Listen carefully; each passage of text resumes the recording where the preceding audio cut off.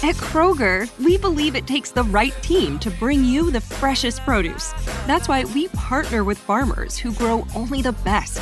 And that level of teamwork means better, fresher options time and time again. Working with farmers is what it takes to be fresh for everyone. Kroger, fresh for everyone. It's the big $10 sale, so mix and match and get 2, 3, 4, 5, or even 10 for $10 with your card. So many great deals. Kroger, fresh for everyone.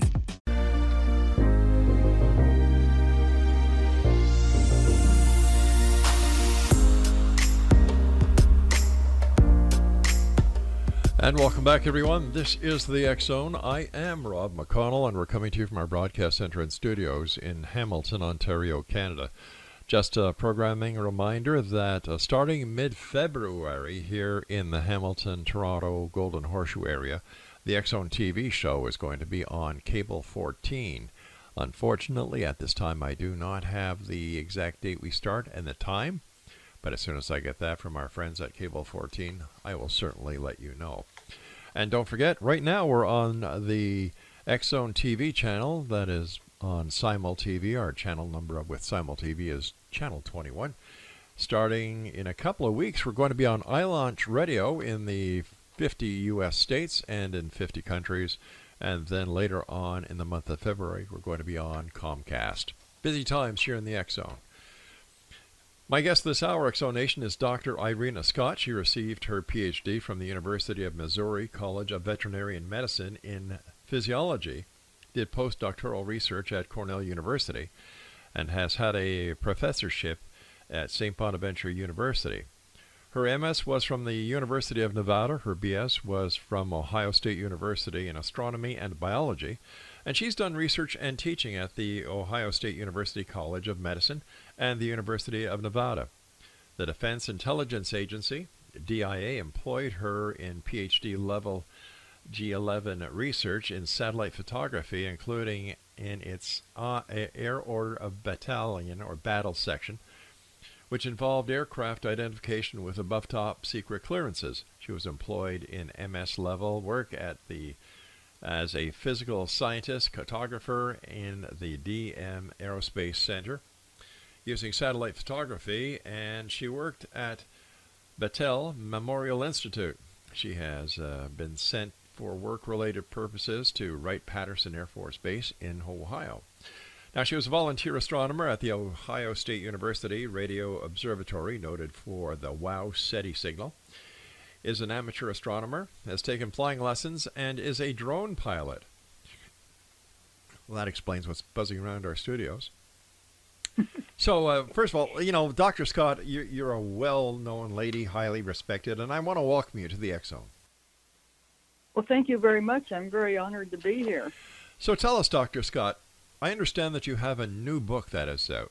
Tell us the name of your new book and what's the main idea behind your new book. My new book is called Sacred Corridors, Secrets Behind the Real Project Blue Book, Wright-Patterson Air Force Base, Roswell, Battelle Memorial, Memory Medal, Dr. J. Allen Hynek, and UFO cover-ups. Wow, that's one hell of a title.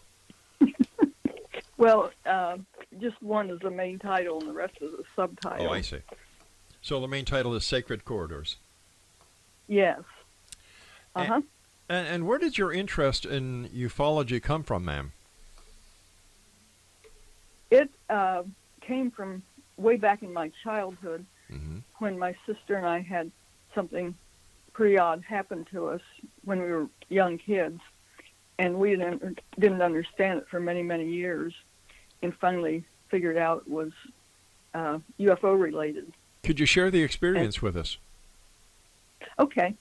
When my sister and I were really young, I think she was about 4 and I was about 6.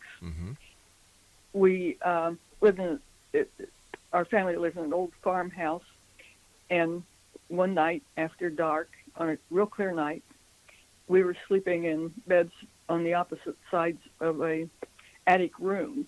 Okay. With walls that sort of sloped up to the ceiling, about 3 feet between them and the ceiling. And I was asleep, and I woke up, and there was this little thing flying around the room. it looked like a piece of hot metal. And I didn't understand what it was.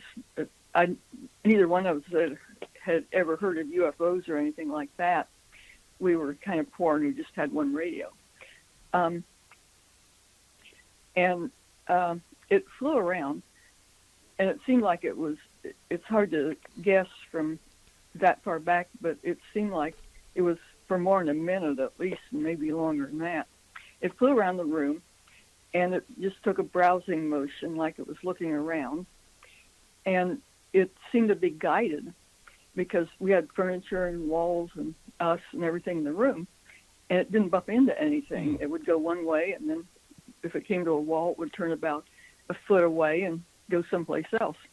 And it was, it'd probably be considered a close encounter now because it got quite close to both of us. And I didn't know she was awake. And so we weren't talking about it. But it flew around the room and just up and down and back and forth and everything. There was, the room was closed. There were 2 doors and 1 window, and everything was closed. And we had no idea how it got inside. We just both woke up and it was there. And so after it flew around the room for a while, it flew up toward the ceiling. And then it made a right angle turn. It flew up toward the ceiling, but it didn't hit the ceiling. It made a right angle turn and flew straight over to the chandelier. The chandelier was between the 2 walls, and there was a space between it and the walls. Well, the thing started circling the chandelier. My gosh. And it didn't figure out, it seemed to be able to know where everything was. The chandelier was turned off, of course, but it just flew the chandelier and a certain distance away from it and began to circle. And it was right between this chandelier and the 2 walls. Like it knew where it was going. It didn't feel its way around or anything. It just went there. And so then it made a spiral, probably about 20, 30 times, and it seemed to speed up a little when it circled. And then it started making a spiral down under the chandelier. And at that time, both of us at the same time just became absolutely terrified and ran shrieking from the room so hard we fell down the stair steps. Oh, no. And then we ran to our parents shrieking and screaming in fear. I mean, it was probably one of the worst fear I ever had. And they didn't believe us. And my father threatened to beat us up if we didn't go back upstairs. Well, hold on here. Your father threatened to beat you up? Yeah, they didn't believe us. But still, you don't threaten to beat up a child because you don't believe them. But anyway, that's how I think. Well, good. But I don't know if he was going to or not. Oh, I see. Stood there. Okay. And then he went upstairs and said everything was clear, nothing was wrong. Mm-hmm. And so we went back up. But it was a very strange experience. And many, many, many years later, I read a book by Jenny Randalls called Star Children. And she talked about bedroom UFO experiences of young children. Right. And she said that lots of times young children will see things in their bedroom like that, little orbs or balls of light or whatever it was. It seemed like an object to me. And then later they have a pattern of seeing UFOs later in life. Well, we kind of fit that pattern, and we were sort of unusual because this usually happens to one person. And instead of happening to both of us, that we saw that when we were young, and then together we had a UFO experience when we were older too. So it was interesting, and it was also, scary for many reasons besides just being terrified, although we didn't know why at the time. But it was kind of like in thinking back, it was kind of like mind control because we both woke up at the same time for no reason at all. Then we both became terrified at the same time. And so it was kind of a pretty weird experience.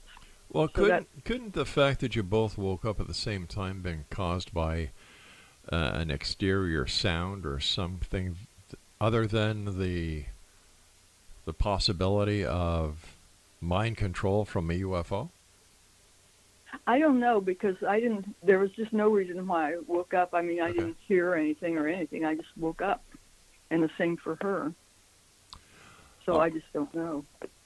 All right, Irena, please stand by. You and I have to take our first break. And Exonation, our guest this hour is Dr. Irena Scott. Her website is www.irenascott.com. That's IRENASCOTT.com.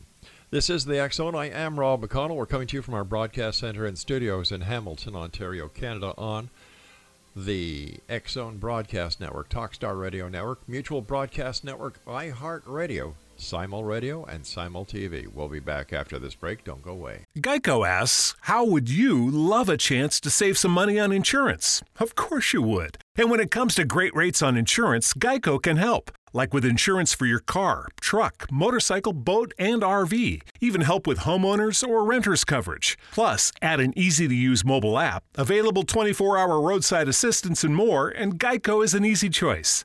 Switch today and see all the ways you could save. It's easy. Simply go to geico.com or contact your local agent today. We all have that friend who wakes up early to go get everyone McDonald's breakfast, while the rest of us sleep in. This is your sign to thank them. And if you're that friend, this is us saying thank you. Now get a sausage McMuffin, sausage biscuit, sausage burrito, or hash browns. Choose 2 for $2.50. Enjoy a large iced coffee for just $2. Price and participation may vary. Cannot be combined with any other offer or combo meal. Single item at regular price. Ba-da-ba-ba-ba.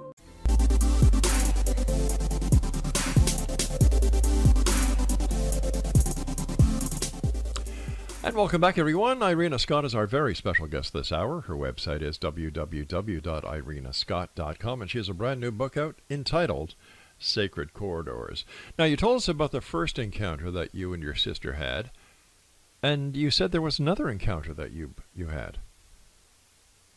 Yes, we're from the Midwestern United States, and people don't talk about things like that. And when we were kids, we weren't supposed to talk about anything when we did find out about UFOs. Right. But both of us had other experiences. And then we had another very weird experience together later when we were grown up. Can you share that with us? Pardon? Can you share that with us? Yes, thank you. We were starting out on our careers, and she was at Drew University taking postgraduate work, and I was working for the Defense Intelligence Agency in Washington, D.C., and we were both on the east end of the country, and so we thought it'd be nice to drive up and see the New England states one weekend. And so we took off, and I picked up some people I worked with and left them off where she was and took some pictures of them. And then we drove up to Boston, and we intended to really look around Boston and everything. But we got there, and it was still daylight. And so we drove up around Route 3 into New Hampshire just to look around, and came back and later discovered that that's where Betty and Barney Hill had part of their abduction experience. And so we didn't know that then, but it was just interesting. And so we came back to Boston and drove into Boston looking for a place to stay. It was before cell phones, and didn't find anything. And they told us to go out and look around the outer belt. And so we were leaving Boston, and we saw this object south of us, and it was there. It was near an airport. There were it was called Norwich Municipal Airport, and we could see the planes coming in and landing at the airport, like with their lights and landing lights and things. Right. We were watching those. But there was this object down lower. And my sister kept saying, this is really odd. And I kept telling her that it was a helicopter blinking its landing lights. It was a real white light, no other lights around it, and it was blinking. And so we were arguing, and then both of us told each other that we'd seen UFOs. And neither one of us had said anything about it for our childhood or any time. And so we continued, and then we took the freeway south, and the thing was still in front of us, blinking, and the freeway went through a woods, and in the woods was this round thing that it looked like it might have been 50 feet away from the car or something. It wasn't very far away. And it was going through the spectrum of colors of different shades of red and blue.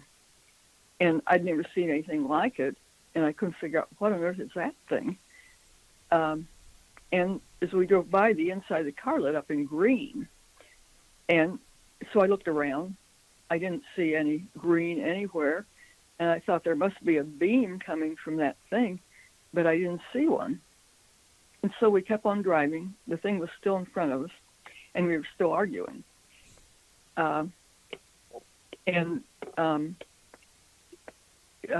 She started yelling at me after a while and said, just screaming at me, and said to stop because it was going to go over the road where we were. And so I stopped, and I was going to say, see, it's a helicopter to her, and let her know what it was. And I looked out the window, and really far off, I saw a meteor. And then right over the trees, this big object came. And then I realized she was right and I was wrong. I don't know if I apologized right then, though. But she said later that the inside of the car lit up again in a funny, strange light, which I didn't see, but I was on the window side looking at it. And it was a big thing. It had 7 windows. They were square, and they were blinking in a sort of a complex sequence. Mm-hmm. And you'd probably say this is a blimp, but we grew up on a farm with a freeway through it, and it was sort of a blimp route.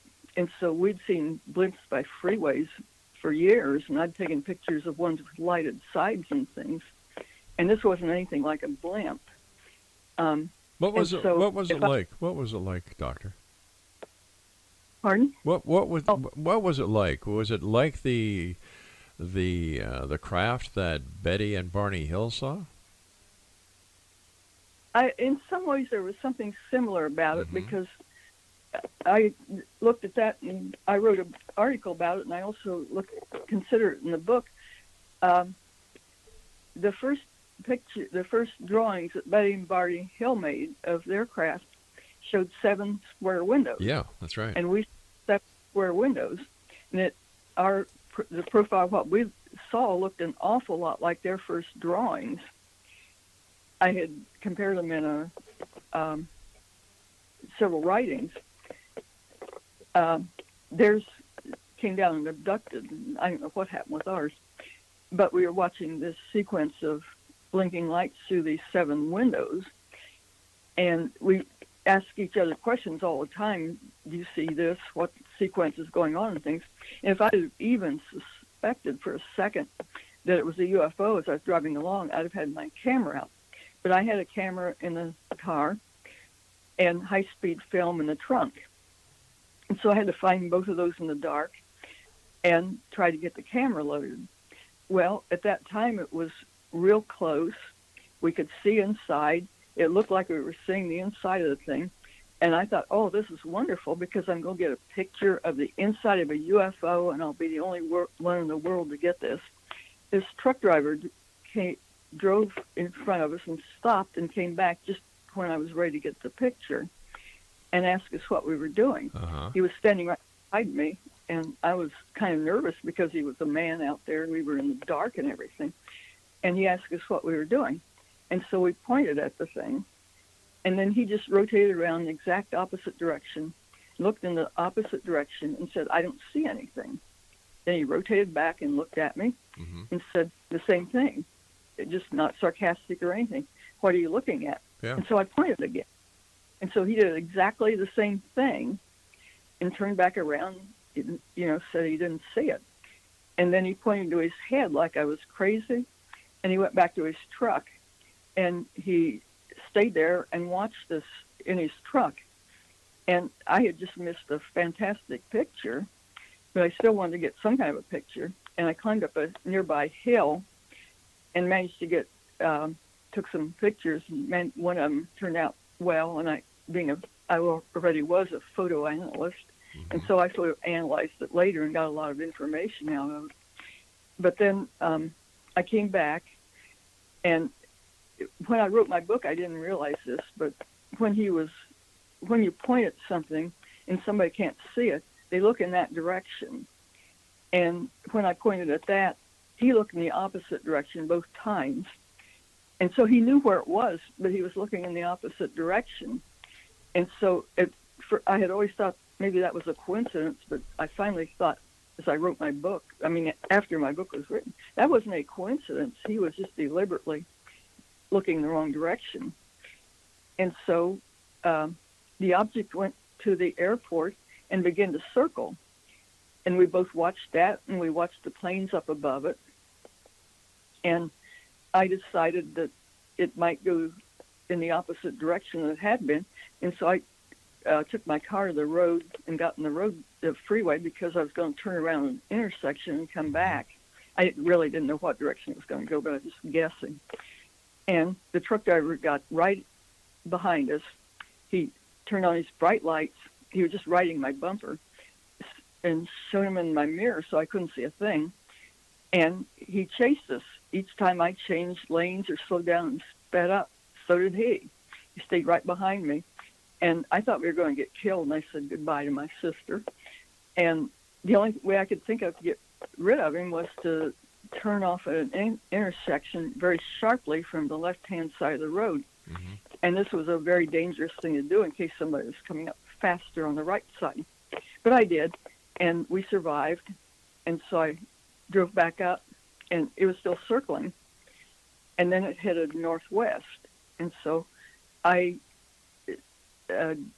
had to go north and then west, north and west, because the roads didn't go northwest. They went, up and east and west and north and south.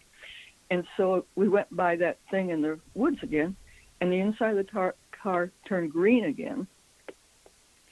And then finally I was on this real old beat-up road with houses a long ways away from each other and gravel. And it was just a very rural road, and you couldn't turn around. And it was going just a little bit faster than I was going. And so I had to turn around and quit, because I just couldn't follow it anymore, because I was afraid I'd tear my car up. All right, anyway, we're going to have to do a little bit of a cliffhanger here, because I have to take my news break at the bottom of the hour, so please don't go away, Doctor. Exonation, our guest this hour is Irena Scott. Her website is irenascott.com, and she's the author of a new book entitled Sacred Corridors. This is the X Zone. I am Rob McConnell. We're coming to you from our broadcast center and studios in Hamilton, Ontario, Canada. We'll be back after the news. Don't go. We all have that friend who wakes up early to go get everyone McDonald's breakfast, while the rest of us sleep in. This is your sign to thank them. And if you're that friend, this is us saying thank you. Now get a sausage McMuffin, sausage biscuit, sausage burrito, or hash browns. Choose 2 for $2.50. Enjoy a large iced coffee for just $2. Price and participation may vary. Cannot be combined with any other offer or combo meal. Single item at regular price. Ba-da-ba-ba-ba. We all have that friend who wakes up early to go get everyone McDonald's breakfast, while the rest of us sleep in.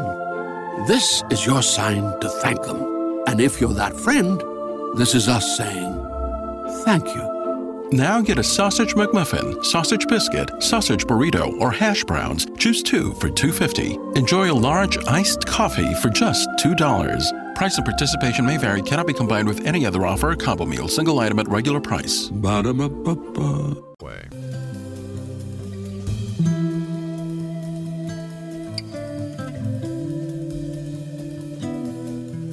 Exonation, Irena Scott is our very special guest this hour. She's the author of Sacred Corridors. Her website is irenascott.com. Now, before we went to the news, you were telling us about the second UFO encounter that you and your sister had.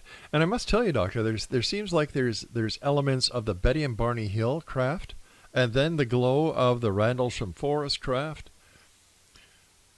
Who do you think this guy was that was chasing you?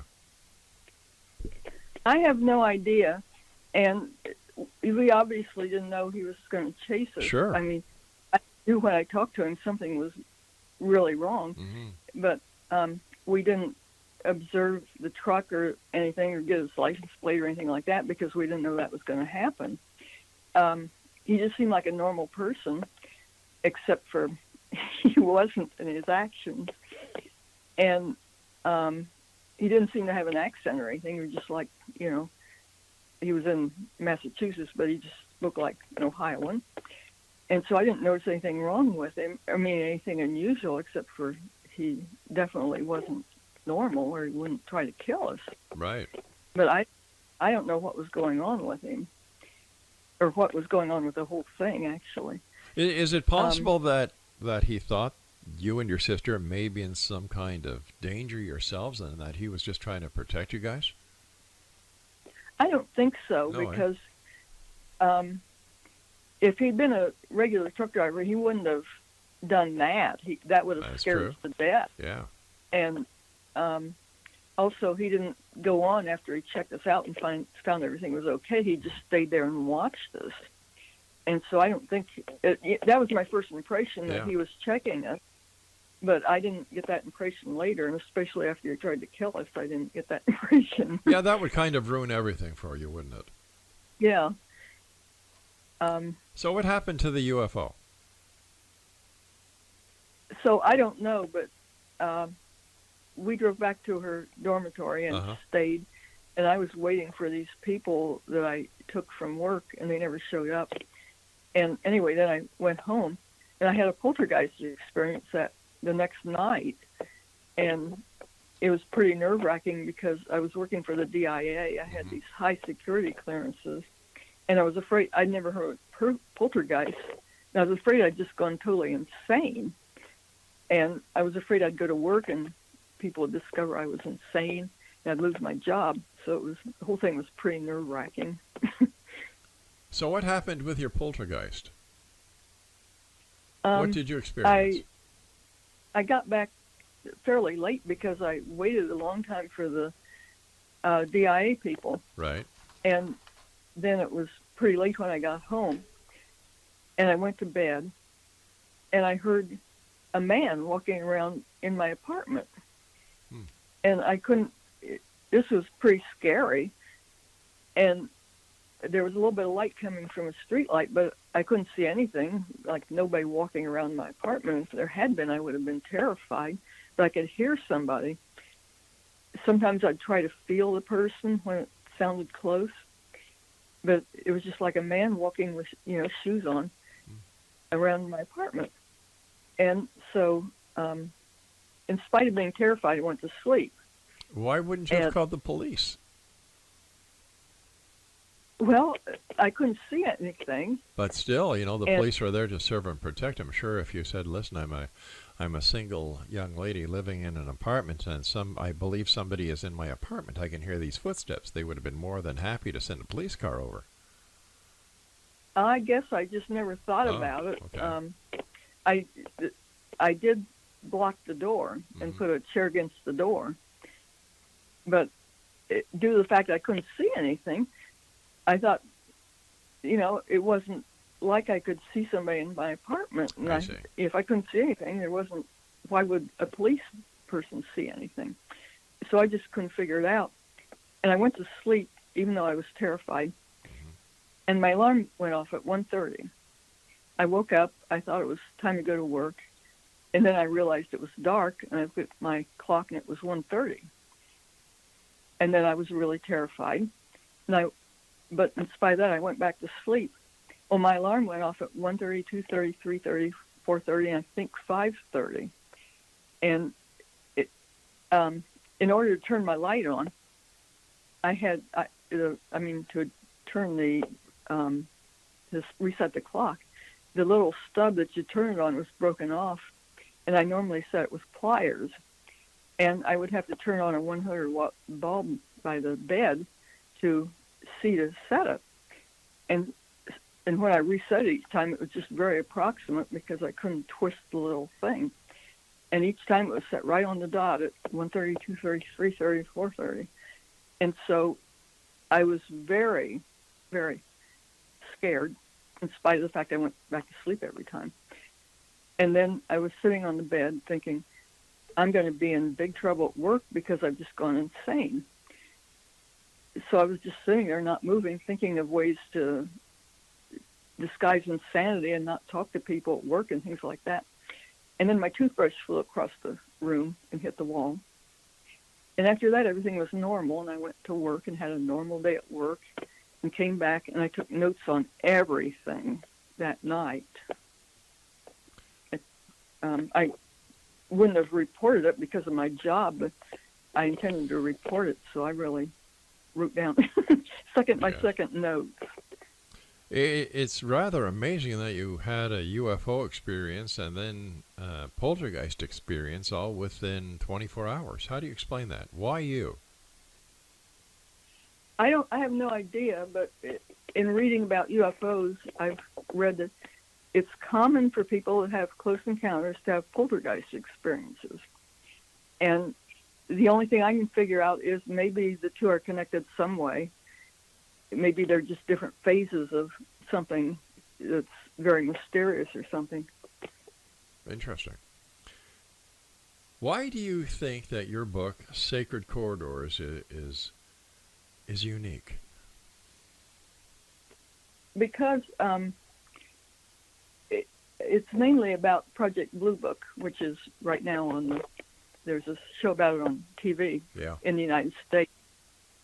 And I had worked in the places where it took place, and this is unusual because it was at Wright-Patterson and Battelle Memorial Institute, and each of these are secure. Wright-Patterson has chain link fences and dog teams and everything else, and so ufologists, even though it's a very well-known ufology place, well, ufologists don't get to go in and investigate. And I had been in the secured area several times so that I had seen all the buildings and the inside of some of the buildings and different things like that other people don't see. And I had also worked at Battelle, and a big part of the Project Blue Book took place at Battelle. And so I was there. I knew people that worked on the project and was able to even get documents and things. So that I had sort of an inside view of both the places where Project Blue Book took place. So the documents that you were able to get a hold of, were they classified, and should you have had those documents? Somebody gave them to me. But what I'm asking, Doctor, is were these classified documents, and should you have had them? No. Yeah, I should have had them. They weren't classified, but they were from people that investigated what went on at Project Blue Book at Battelle. So why would they give you these documents? I don't know, but I'm glad they did. I guess they wanted people to know what was going on there. Did they know that you had had this UFO experience and the poltergeist experience? Yes. So they knew that you had an interest in ufology? Yes, a number of people at Battelle were interested in UFOs. Mm-hmm. And so I discussed UFOs with several people there. What was your opinion of the History Channel's Project Blue Book? Well, I went into parts of it in my book that weren't what they went into. Project Blue Book, the show and the general information about it shows the investigation of sightings. And like, I guess one of them was the Lubbock Lights, and another one was the event in West Virginia, where these people thought they saw a UFO land and sort of a burn place and things. I forget what it was called. But anyway, it told what happened during the investigation. It was very dramatized and not exactly what happened. But what I went into was another part of Project Blue Book, and this is what hardly anybody knows about. All right. Once again, we're going to have a cliffhanger because I've got to take my final break. Please stand by. And Exonation, our guest this hour is Dr. Irena Scott. Her website is www.irenascott.com, and she's the author of Sacred Corridors. And Dr. Scott and I will be back on the other side of this short break as we wrap up this hour here in the X-Zone from our broadcast center and studios in Hamilton, Ontario, Canada. Don't forget, Exonation, the late January 2019 edition of the X-Chronicles newspaper is now available with our compliments at xchroniclesnewspaper.com. Don't go away. We'll be right back.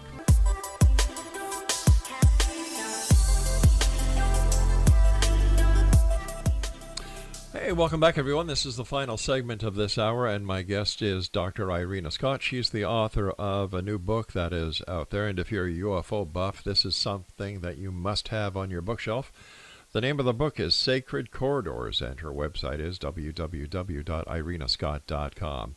First of all, Irena, as I was saying during the commercial break, it's been great having you on the show. I look forward to the next time you come and visit us, and I wish you much success with your book. Well, thank you very much. I'm certainly glad you invited me here and to be here. Now, with all the events that have happened in your life, why did you wait until now to write this book? Well, I was in the field of science, and scientists are known for not for sort of debunking UFOs. And so I didn't want to get harassed much. I see. When I was working. And now I decided I always intended to do more with UFOs, but I was inhibited by my profession. But now I'm going ahead with what I intended to do and saying something about them. But weren't you also on the board of MUFON, on the board of directors from 1993 to 2000? And am I not correct in assuming that during this time from 1993 to 2000, you were working as a scientist? Yeah. I didn't go around telling very many people that I was doing anything with UFOs, but people at work found out and harassed me. Really, eh? But then I had quite an accumulation of information. I had been the director of publications for MUFON for a number of years, and I also belonged to a local organization and was the editor of their publication. And so I had quite a bit written about UFOs already. So once I looked at all my writing and thought, I have a book, and that started me. All right, let me ask you a question about your book. Is the smoking gun, or is there a smoking gun in your book when it comes to UFOs? There were several in the 3 books I've written so far.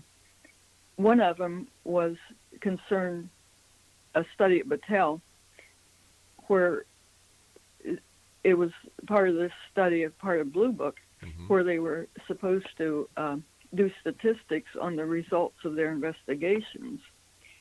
Their aim was to devise a questionnaire that really elicited the information about the UFO sightings, and then do a computer study of the statistics on it. And so it needed psychologists and things to do the questionnaire, and statisticians. But what they actually hired were metallurgists. And this seemed pretty odd to people, thinking that maybe they had some debris. And there certainly were a lot of stories that they had sent debris from Roswell to Wright-Patterson, and then they were doing this study at Battelle, where they had all these real professional metallurgists look at it. And so there was a lot of speculation that maybe they had debris from maybe the Roswell crisis or something like that. So there was a lot of circumstantial hypothesis behind it, but what about actual scientific evidence? What we found was that this man that was a metallurgist had told a person and a coworker, a person that later worked at Battelle, that he was working on a piece of metal that came from a crash in New Mexico. And he told him that in around 1952. Mm-hmm. He didn't get any publicity or anything because he probably got fired if he said anything. And he would have had a high security clearance, and so that he could have worked in that. And nobody knew about Roswell in 1952. Oh, wait a minute. Oh, I think you're wrong there, Doctor, because in 1947 the press release was issued and it was carried on a great number of newspapers as well as radio. So Roswell was known in 1952. Well, it was debunked immediately afterwards, and it didn't make the news again until about 1980 when they published the first book about it. Yeah, when Stanton Friedman got involved. Uh-huh. Okay, so I don't think it was. Oh, okay. Yeah, I'll tell you what my problem is with Roswell. Here you've got the air base where the flight basically it was the atomic wing at that time. Mm-hmm. You've got Jesse Marcel, an alleged base intelligence officer, who gets a call or gets directed to go to a ranch. He goes to Mark Brazel's ranch. And allegedly there's all this debris. So what he did was he decided he collected some of the debris, put it in his vehicle, and then instead of going directly to the base to maintain the chain of custody of the evidence, what does he do?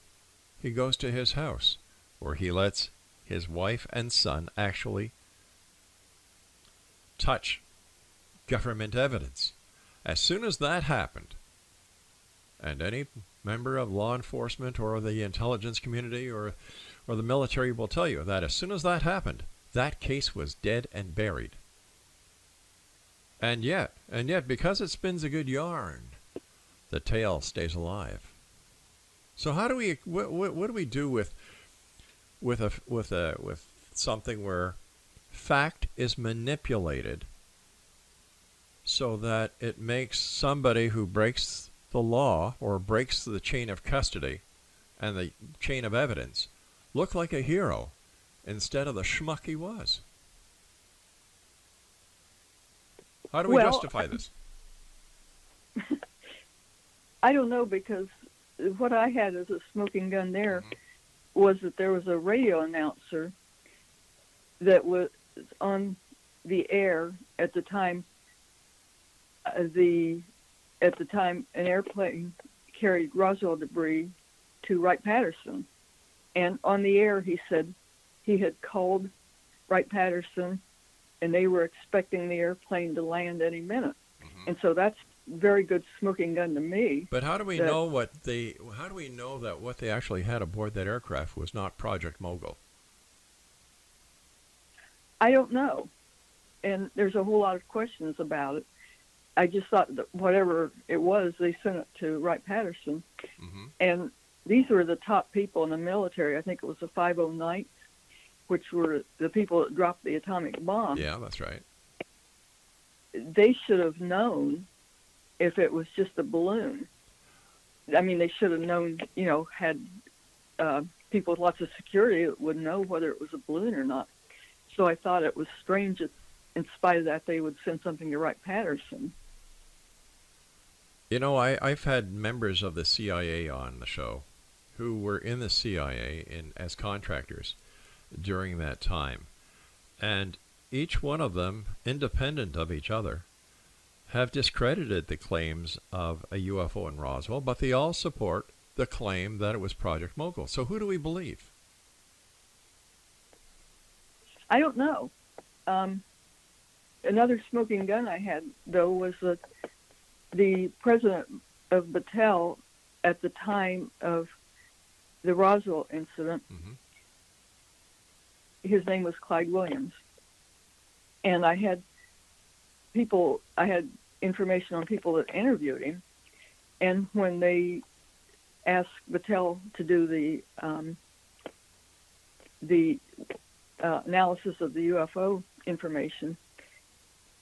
Battelle wouldn't have really wanted to because they didn't want to get mixed up in UFOs. But the President Battelle accepted the project, and he had positive statements about it, such as maybe we'll find out something good, maybe we'll advance knowledge and things like that, which if he had, I mean, he was there when the Roswell debris came in, whatever they sent, and you'd think he wouldn't be so positive if he knew it was all nothing, if he just knew it was a mogul balloon or something. Why would he accept the project? Well, because at the time, the Project Mogul was a classified project. They didn't want the Russians to know that they had the technology that could actually eavesdrop on Russia from high-altitude balloons. Like, that makes common sense. Like, not everything that the government does is nefarious.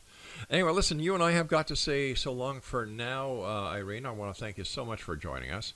And Exonation, if you'd like to find out more about, let me see, Dr. Irena Scott, who is the author of Sacred Corridors, visit her website at www.irenascott.com. I'll be back on the other side of this commercial break with the news at 6.5 minutes past the top of the hour, as we continue here in the X Zone with yours truly, Rob McConnell, from our broadcast center and studios in Hamilton, Ontario, Canada.